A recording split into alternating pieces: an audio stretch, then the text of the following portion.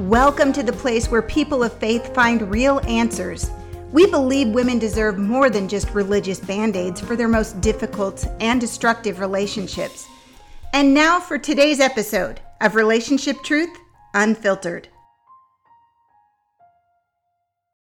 I am so glad to introduce a good friend and colleague of mine for this podcast, Relationship Truth Unfiltered. And this is Joy Forrest. She is the founder and executive director of Call to Peace Ministries. She's also the author of a great book called Call to Peace, A Survivor's Guide to Finding Peace and Healing After Abuse. And so, Joy, you started an entire ministry that's just growing like gangbusters in advocacy and support for women in domestic violence situations. But it started with a story. It started with your own story of being a victim. Would you share with our listeners a little bit about your story and what happened and what led you out of that situation? Sure. Thank you for having me, Leslie. Well, I did not grow up with abuse, but when I was about 14, I met a young man who was about 3 years older than me. And we ended up dating throughout my high school time and through college. And then we got married shortly after he finished college. He started before me and finished after me. Anyway, as I was in this relationship, I had been one of 4 children. And I felt like maybe I hadn't had the kind of attention that he started showing me, even when I was just 14 or 15 years old. He would be so interested in everything that I did. He would call me multiple times a day to see what I was doing. He was interested in how I dressed, and he had suggestions, and he would help buy me clothes. And so I was just not used to that kind of attention. One day when we were driving in the car, he started asking me about former boyfriends. And so I just told him the truth. I felt like I had nothing to hide. And all of a sudden he slammed on brakes and started calling me names and told me to get out and left me just walking. And I was about 5 miles from home. Well, about 10 minutes later, because I'm just walking baffled, not understanding why he's so upset, he comes and screeches the brakes and opens the door and says, "Get in." And then he drives me home and deposits me. And then I don't hear from him for several days. When I did hear from him, and my thought was, well, I guess that's the end of that, which, we hadn't really invested much time in each other. So I thought it was strange, and that was the end of it. But about 3 days later, he calls me and he apologizes. He says, "I'm sorry. It's just that I care so much for you. And it just hurt me when I found out that you had other people besides me in your life." And so it made me feel guilty. It made me feel like, oh my goodness, what in the world? Like, why he cares so much for me. Of course, I've got the reasoning of a 14-year-old, I suppose. So I had never had anybody show me that kind of attention. And so he would do things like that from time to time. And I told people that was the first lesson in 1,000. I won't ever do that again, because I thought, well, I'll just never talk about this again. I'll never do that again. So every time there was a little blow up, and they were not every day. So it would be weeks or even months between the blowups. It didn't seem that bad. My dad seemed to recognize it, and he tried to warn me, but I really didn't respect what my dad had to say. My parents were going through a separation, so I thought he just doesn't know what he's talking about. And most 14-year-olds don't think their parents know what they're talking about anyway. Isn't that the truth? Yes. So anyway, long story short, we ended up getting married. I did see some red flags. I had a period of pretty much walking away from the Lord for a little while, and just kind of backsliding in college. And I had no peace, but I was doing what everybody said we need to do. We go to college, we get married, and then we start a family, right? So I got out, and there had never been any kind of indication that there would be physical abuse, and there had never had been any physical abuse. And then we got married, and it was in a time where the economy was really bad. And so he began to get angrier and angrier. He actually read a book that was about name it and claim it, basically the name it and claim it theology. So he could just claim the job that he wanted. And when things didn't work out the way he was naming and claiming, then he got angrier at God. And to the point that one night he got really so angry at me, he said, "You can deny God or you can go and meet him." And he had a little knife at my neck. So the physical violence was 11 years into our relationship. It didn't happen right away. Wow. And so we ended up separating, and This happened on and off throughout the early years of our marriage until finally somebody gave me James Dobson's book, Love Must Be Tough. And so I started calling the police anytime that he looked at me wrong. And so that sort of stopped the physical episodes of violence. I put him through medical school, and that really stopped it because I was supporting him. But then after he got out of medical school and internship residency, then we started seeing violence creep back into the marriage, so physical violence. But all along there was this control. I really wasn't allowed to have my own opinions. Anytime I disagreed with him on something, he would get angry. So again, I thought that submission meant that I just blindly follow whatever he tells me. And so I basically conformed even my opinions to his. So I lost myself over those years. I think it says in one of your books, it talks about systematically erasing their personhood or something like that. I love that quote because that's exactly what happened. I just became a shell of the person I had been at one point. And we sort of think, if that happens, that's actually a noble thing. Like we're being a good wife, we're dying to ourselves, we're not being selfish.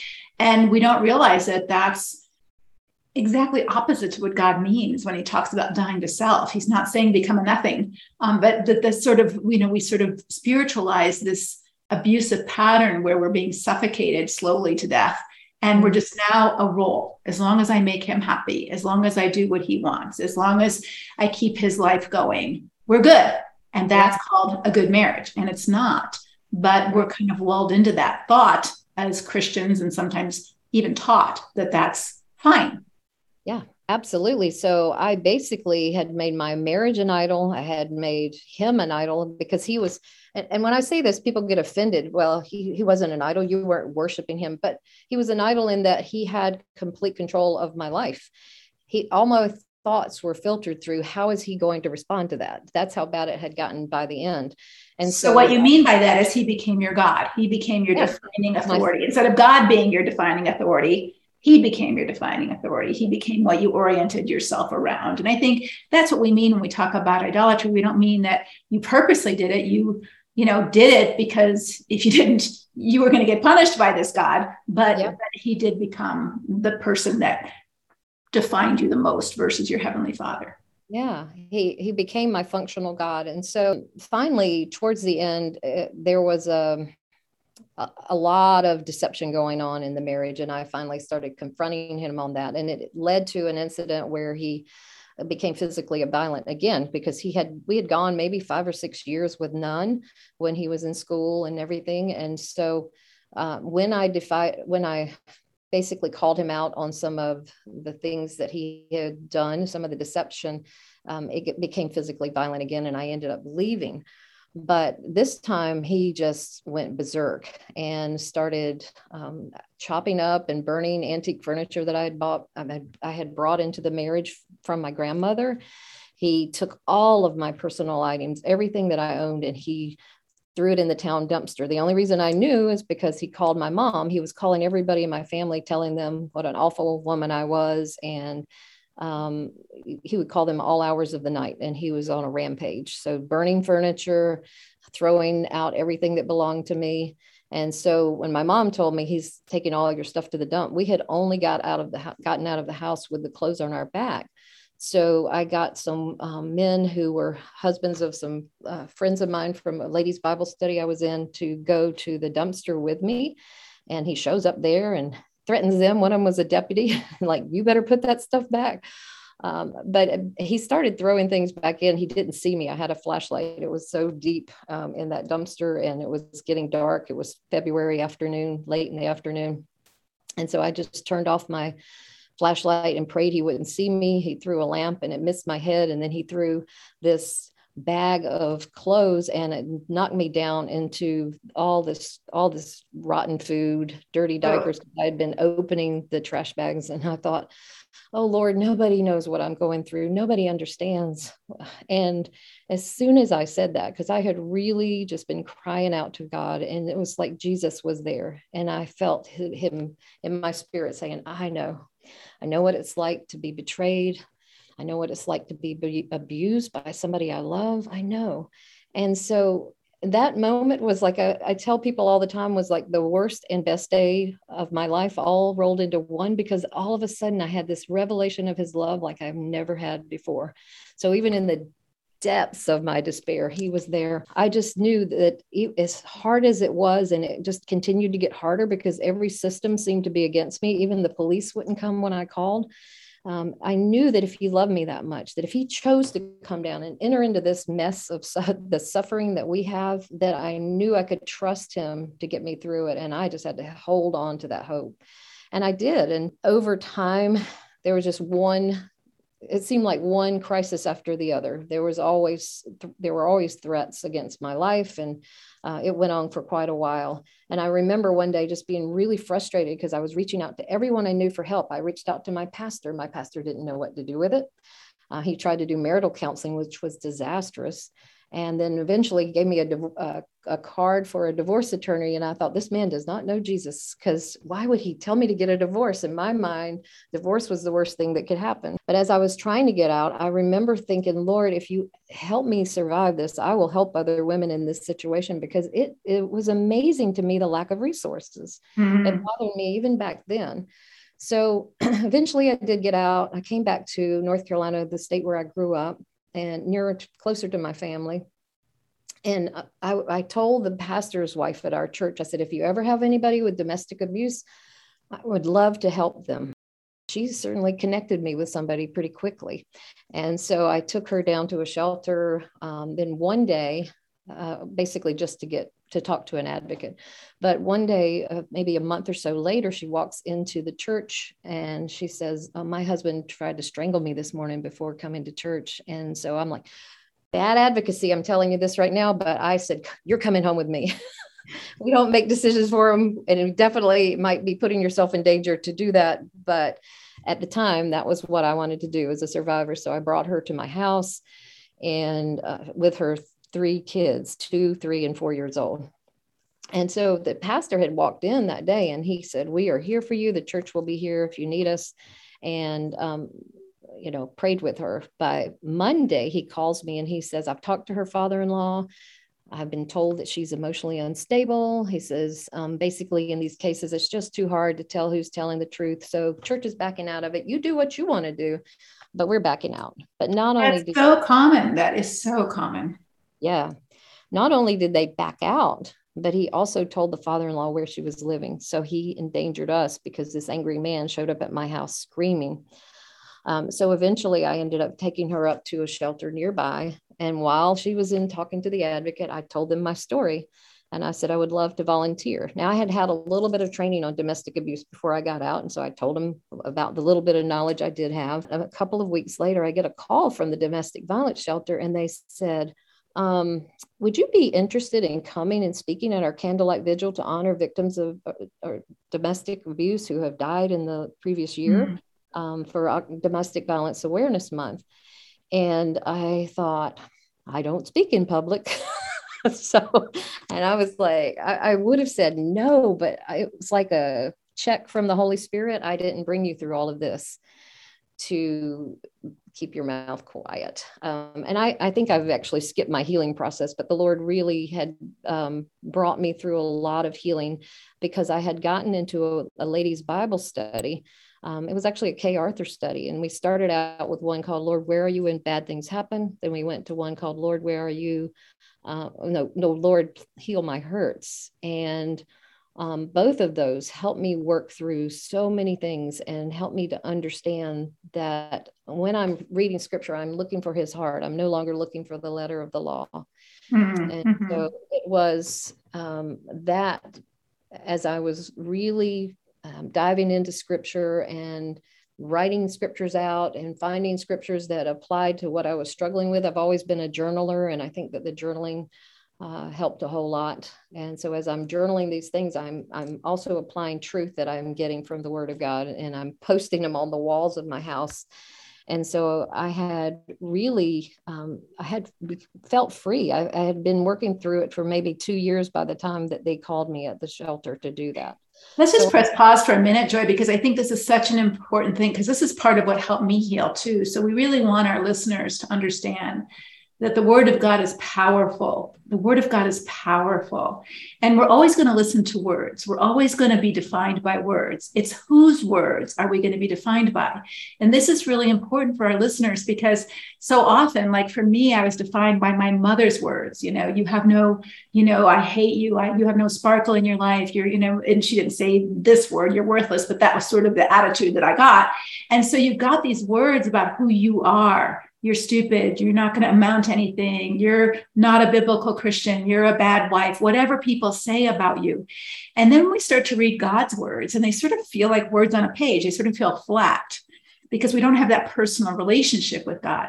And so we have to kind of come to terms with whose words are we going to believe? Because even Jesus had ugly words spewed at him. You're out of your mind. You're demon possessed. So we have to decide whose definition of who we are we going to believe and cling to. And so part of your healing, and mine too, involved saying, whoa, this is what my mother says, and this is what God says about who I am.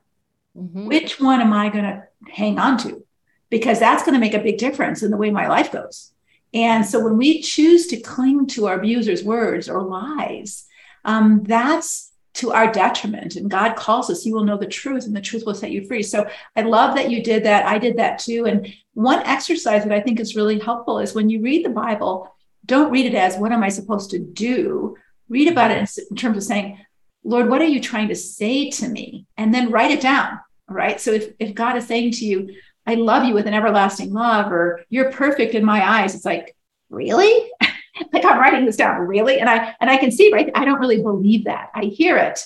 And Jesus tells us over 70 times in the gospel, I'm telling you the truth. I'm telling you the truth. I'm telling you the truth.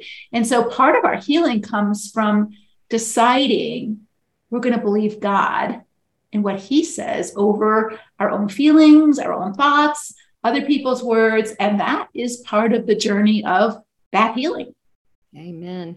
Amen. And actually, so that is the majority of my healing came from that, just looking. And when I went to scripture, looking for his heart.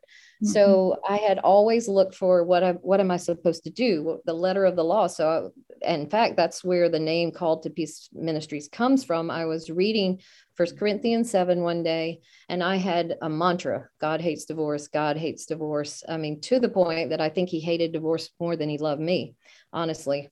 And even my 12-year-old daughter she said, Mom, why don't you just get out? And I said, well, because God hates divorce. And she looked at me and she said, Mom, God hates divorce, but he's going to hate it a lot more when my mom is dead. She had more wisdom than I did at that point, but because the marriage had just become so important to me, all consuming. And you talked about lies that we believe that people have told us. The lie I told myself was, I'll never divorce. People who divorce just don't try hard enough. It took me a long time to even figure out where my tenacious clinging to the wrong thing came from. And that was it. It was that I basically was misapplying scripture against myself. So Called to Peace came from where? Yeah. So 1 Corinthians 7, I think 15, I was reading that passage about if an unbeliever wants to leave, let him go. And I thought, well, Lord, in the past, every time I'd read it, I'd say, he says he's a believer. He doesn't want to go. And I'm thinking just physical going was all it meant. But that day when I read it, if the unbeliever wants to go, let him go. In such cases, the believing spouse is not under bondage because God has called us to peace. I don't know if you've ever had a scripture wash all over you and hit every part of your heart that needs it, but that's what happened to me that day. It was like God setting me free personally and saying, Joy, I did not call you to this. I'm calling you to peace.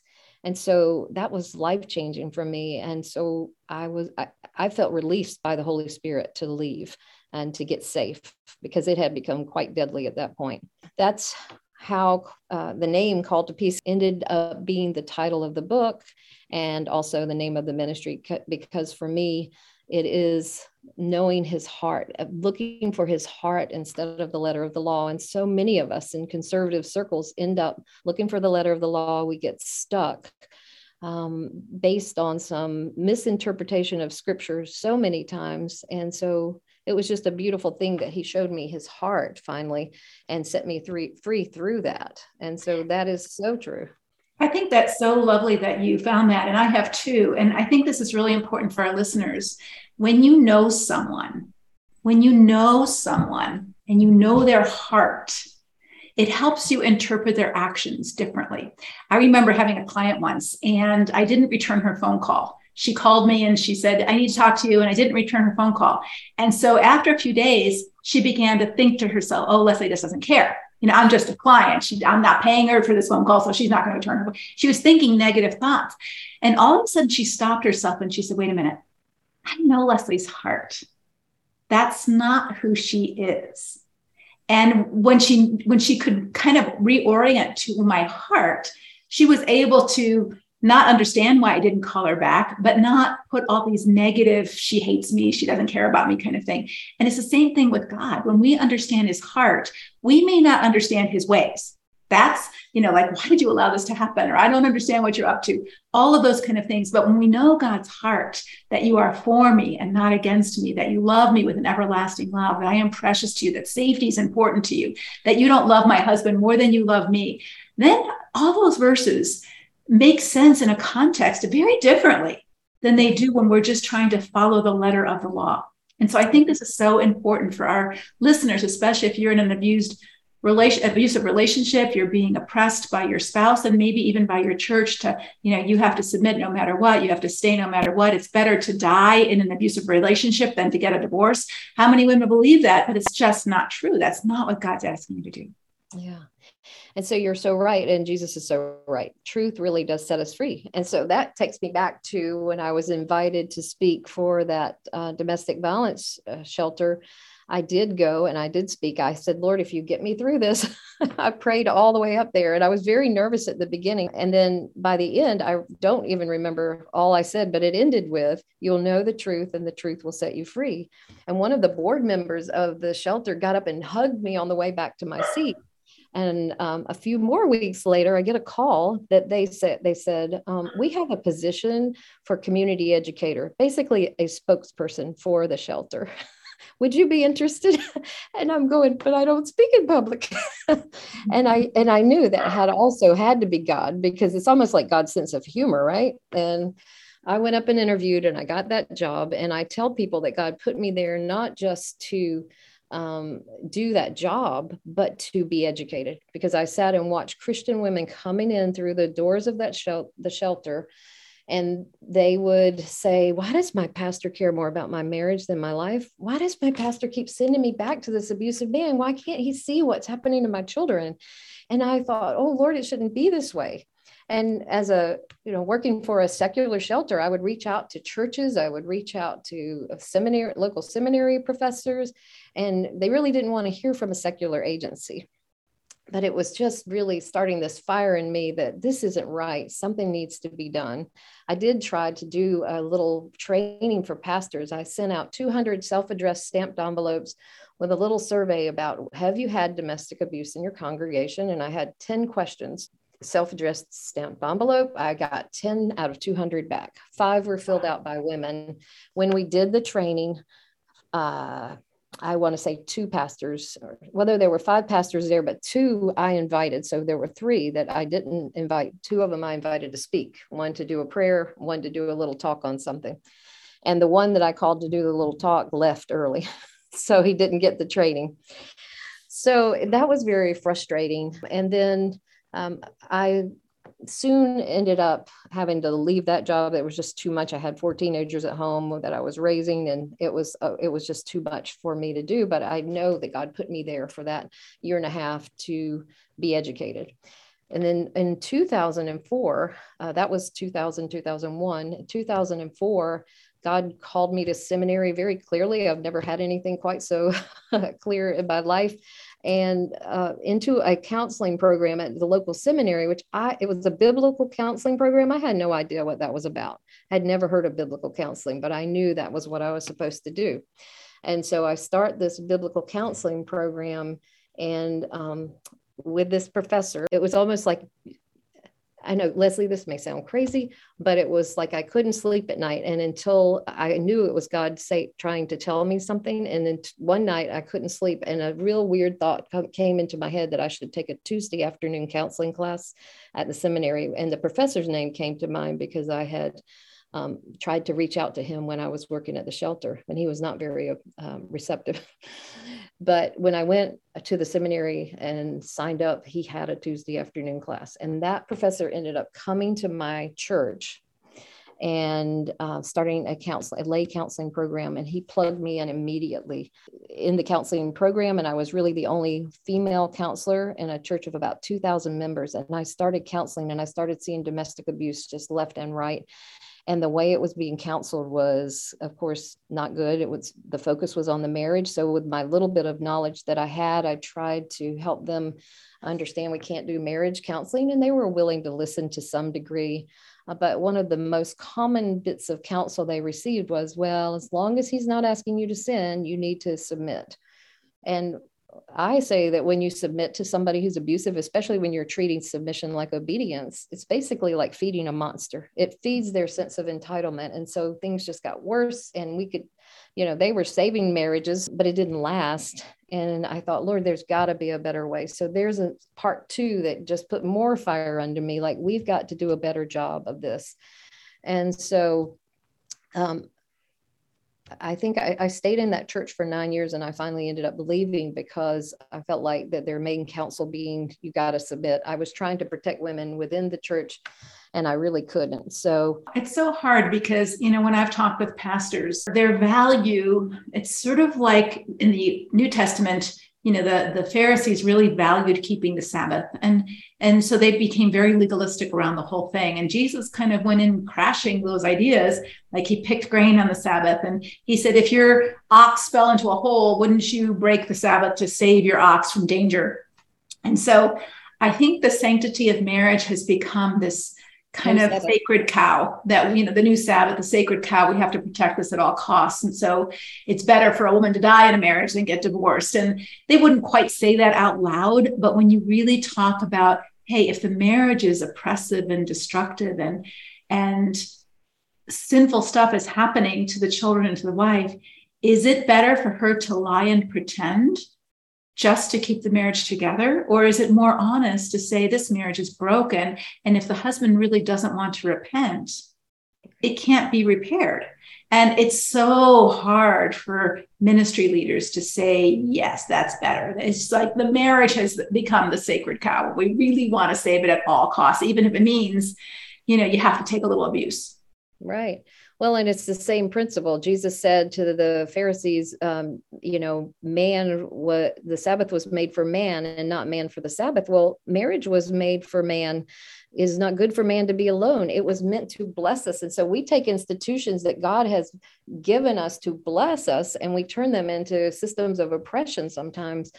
And that's not something like at Call to Peace Ministries. We don't even take a position like we say to churches, we will work within your framework if you're not endangering victims of domestic abuse. And so I have actually seen pastors with a permanent view of marriage help women to separate and to be safe. So that's like our bandwagon is we're not waving the pro-divorce flag. We think that, yes, divorce is sad.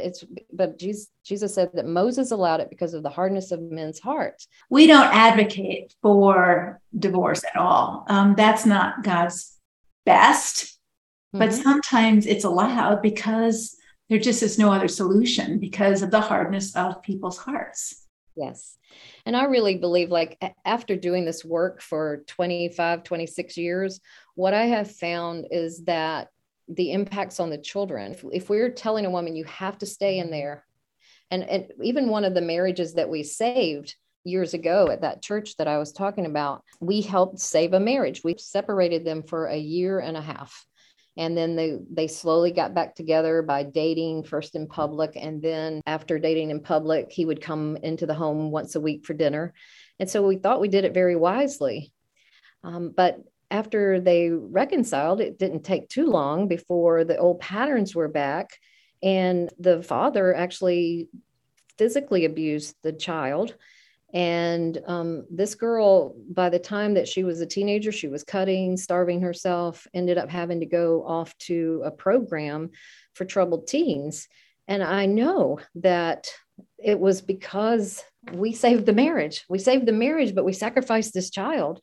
And so in the beginning, when I was helping women get out of abusive situations, I felt so guilty about it. I felt bad. And then I later realized I'm saving their lives. And the reason I did it was because there were not really any educated resources. Do I believe an abusive person can change? Absolutely. But they have to do it with somebody who understands. And there are so few people that are trained in the dynamics of abuse. There are so few groups for these men who use power and control. And really the group dynamic is one of the most effective ways for these guys to change. In fact, Called to Peace just started groups for men last year because there aren't any. And we have a lot of women who want to see their marriages change. They want to save their marriages. I certainly did. I didn't want to be divorced, but you can't save your marriage if your husband's not willing to do the work. Right. And I think this is the really important burden that we have to take off of a woman's shoulder. I mean, she can pray for her husband. She can do her side of the street, not retaliate, not repay evil for evil, all the things that we teach. But she can't put the desire for him to be a good man inside of his heart. And I think we've talked about this before, Joy, I think there are good men who don't know how to handle themselves emotionally. They get stressed out, they get worked up, they don't know how to manage their emotions. We see it all over the news, we see it all over the culture, and they probably feel bad about that. But we need other men and groups to help them learn how to handle those things because they want to, not because their wife's going to leave them. And I think this is a huge motivation, because if it's only because his wife's going to leave him, okay, I'll change. Well, then when she doesn't leave anymore, she comes back. There's no incentive to keep up the change, right? But if he really wants to be a good man and he has to learn how to manage his emotions and be more self-controlled, which is what God calls us all to, then he's got to do that work. But there are a lot of men who are not interested in that. They're basically interested in being little kings and having a little kingdom and being the oppressive leader. And they wouldn't call it that. We would call it some other things as well. But there are wolves in sheep's clothing, Jesus says. And they have absolutely no desire to be a sheep. They just want to look like sheep, but they always bite like wolves. Yeah. And we tell the women that basically it has to be his decision. But we do know that there aren't a lot of resources for the men who do want to change. And what I find with the ones who really want to change is that they actually, most of the ones that, and I've seen very few actually, the ones that I have seen that changed, they had some kind of an epiphany and they realized, they took full responsibility. This was me. I messed up. And it's almost like they actually have true conviction versus I'm going to do what I need to do to win you back. Right. But the fact that there are so few resources for the men. So we actually, one of the pastors on our staff had a heart for it. So we started it. I would still say that it's probably less than half of them who are really willing to work the program and do the work that it takes to. And even so, we tell them the motivation should not be to win your wife back. Your motivation should be to change and to restore your relationship to Jesus, because that's our main focus for the women, is basically so that they can be restored to him and know his heart for them. And then for these guys, the same thing. And it may or may not end up in a restored marriage. Most of the time probably doesn't. But anyway, it's definitely, it's such a complex issue, and there are so few people that know how to deal with it. And I think that's where a lot of the programs at Called to Peace Ministries have just come out of this need. We see just a blaring need. And so we kind of step in, or I feel like the Lord gives me these ideas that won't go away. They just come to my head like, or he will do things like what happened before our advocacy courses. I had about 6 people ask me within a 6-month period, like, why don't you teach an advocacy course? And they knew I was an advocate with the North Carolina Coalition Against Domestic Violence. But I thought, why do people keep asking me that? I mean, like, well, maybe not 6, but 4 or 5 people, would you teach an advocacy class? And I'm thinking, I don't have time to write the curriculum. And if I use the stuff from the state of North Carolina, a lot of that's just political correctness. And so finally, in 2018, Dr. Deborah Wingfield reached out to me. She got my name from a mutual friend who was a domestic violence advocate, Julie Owens. And she said, Julie says we need to get together and do some work together. And when I finally did meet with her, she said, I've got 30 classes I've written on domestic violence and advocacy. And if I hadn't had those people asking me, I would have just gone, oh, well, that's nice. But because of that, and I just believe that that's how God sets us up sometimes. If you're not going to listen to me, then let me get some other people to tell you what you need to do. So Dr. Deborah comes in 2019. She has 12 courses that we do over the course of a year. And that gives you a full education on the dynamics of domestic abuse, the impacts of abuse. We talk about the court system, the impacts of abuse on children, community resources, and we even have a practicum. And this trains women who want to help other women go through the court system or go through their, be an advocate for them. Sometimes when you're so beaten down, you can't advocate for yourself as well as you can when there's another woman alongside of you. So this training helps those in our audience who might want to be a part of the solution, and how can we help women get safe and strong and get back on their feet. Absolutely. I mean, if you were to go through the entire 12 months and you get the certificates that come with the end of each course, then you can become eligible to be a volunteer advocate with Called to Peace Ministry. So we have maybe 70 advocates across the United States and even internationally who will walk alongside women and help them. And what we've learned how to do that well by not telling them what to do, but helping them explore their options. But it's not just for women, it's for men as well. We've had pastors come through, we've had counselors. I know that in my counseling program, I got very little education on the dynamics of abuse. And so we've had a lot of folks come through. And what happened as a result of that is a couple of the pastors on our board went through the training. As I was advocating for women, I kept thinking it would be really nice if I had a pastor who could just talk to these other pastors. I was going in and talking to the pastors, trying to encourage them on how to help women in their congregations who had come through our ministry. Some of them listened, but a lot of them, I just thought, I wish I could have a man or a pastor, especially a pastor who could speak to these folks. And so that thought kept coming to my mind over and over again, to finally, I just said to one of the pastors who was taking the courses, hey, Jim, do you think you'd be interested in working for Called to Peace, maybe 5 to 10 hours a week? And so he said, yeah, I was actually thinking of going bivocational. He was in a real small church and he could use the extra income. So he joined up with us as our first church partnership liaison and would go and reach out to churches as women were going through domestic abuse. Sometimes he would reach out to the pastor and say, hey, we're just here as a resource for you. And as a result of that, we were seeing a better response from these pastors, and we were able to walk alongside these, not only the victim, but the church, to help them. How do you support her well without doing harm? And so that's what started happening with this church partnership program. Well, that was maybe 2.5 or 3 years ago.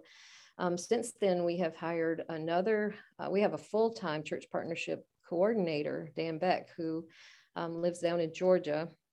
And Dan has such a heart for this, and he's not only going to one church at a time, but he's going to certain denominations, and we've done some trainings with different denominations. But I'm so excited about it because it's pastors speaking to other pastors, and it's pastors who got it. Like Jim was one of those that was so intuitive. When a woman came to him in his congregation years ago, he kept going, something's not right here. This is just not right. Until he started researching it so much that he found a power and control wheel, and he went to the woman, is this what's happening to you? And she said, yeah. He says, I think you're being abused.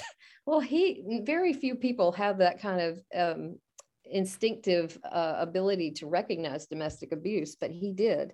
And so he was a great fit. And Dan is also, and we have another pastor, Andre Turrentine, who's on our staff, is also a church partnership liaison.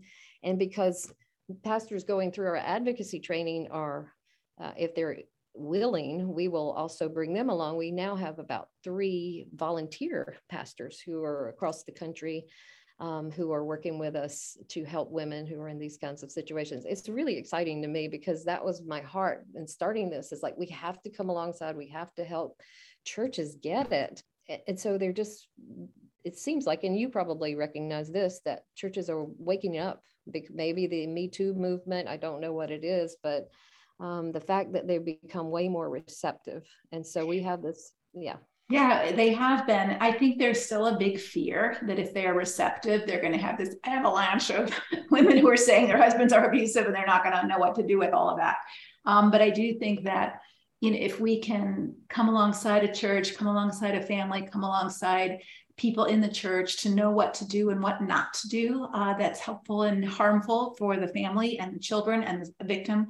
I think that's a beautiful thing that God's doing. And I see it happening more and more. And so for those of you who are listening to this podcast, we're talking about Called to Peace Ministries, and they are an organization that provides a compassionate and comprehensive program to give a Christ-centered response to those impacted by domestic abuse. And we're talking about how it's reaching into the church now, and pastors are now becoming advocates with Called to Peace so that they can go into the churches and talk to other pastors who may not be as receptive hearing it from a woman, sadly, but it's true. And they are more receptive to hearing it from a colleague, that they're saying, wow, yeah, I see what you're talking about, and I see how you're using the scriptures, and they're being able to be impacted. So we're so excited about what you're doing, Joy, and we really want to get the word out to the people who are listening to this podcast so that if they want to be trained, they want to come to your classes on advocacy, or they want to know more about you, how would they find you? They can just go to calledtopeace.org. There's a Join Us tab that you can sign up to become an advocate or to take the advocacy courses. You don't have to become an advocate with us. You can just take it for your own knowledge, or they can request a church partnership liaison person. And then also they can join our support groups. I think I didn't talk too much about that, but our support groups, they're free to little cost. And even if you can't afford the books, it's based on my book and the workbook that goes along with it. And so those are all over the country as well. We have small groups that meet mostly online, but there are some that meet locally as well. And then we have basically an emergency fund for people who are working with either one of our advocates or in our support groups.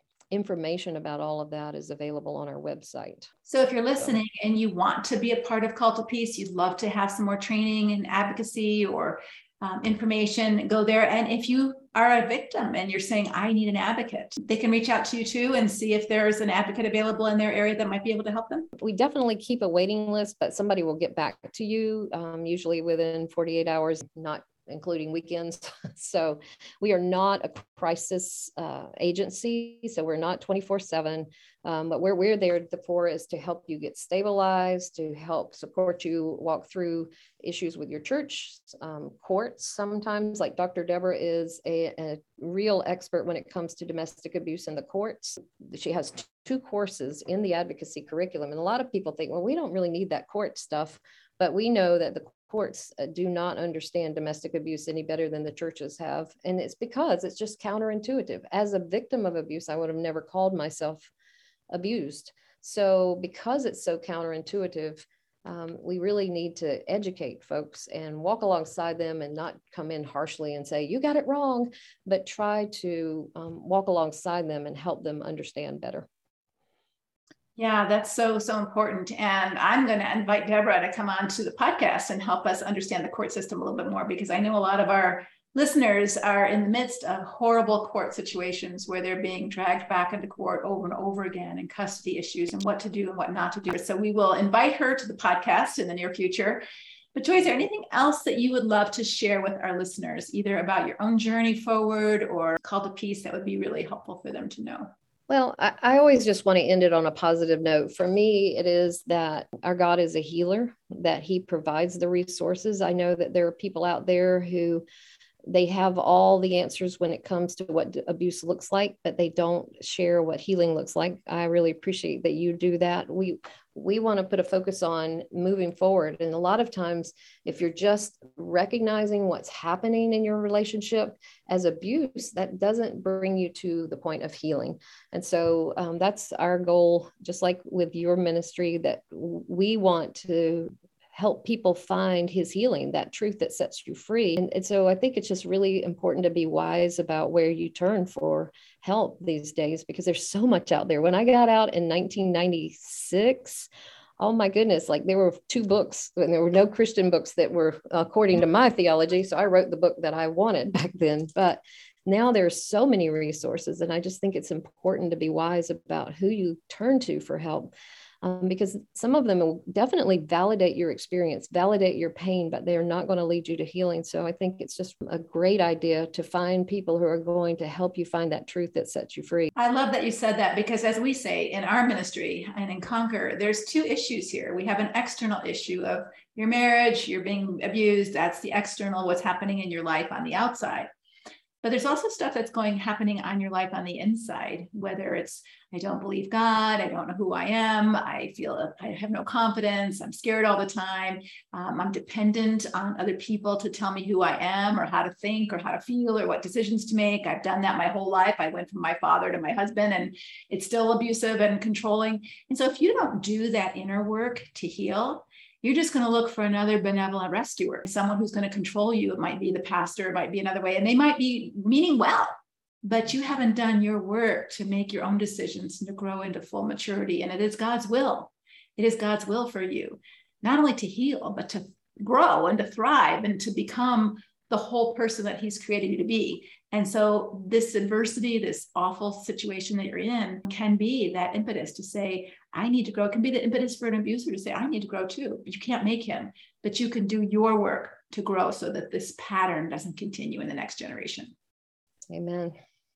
Thanks, Joy. Appreciate you. I appreciate you. Thanks. God bless. Thank you for listening to Relationship Truth Unfiltered. If you haven't subscribed yet, be sure to hit that follow button. And we would appreciate if you would leave your honest rating and review of this podcast. Well, until next time, may God bless your mind, your heart, and your home.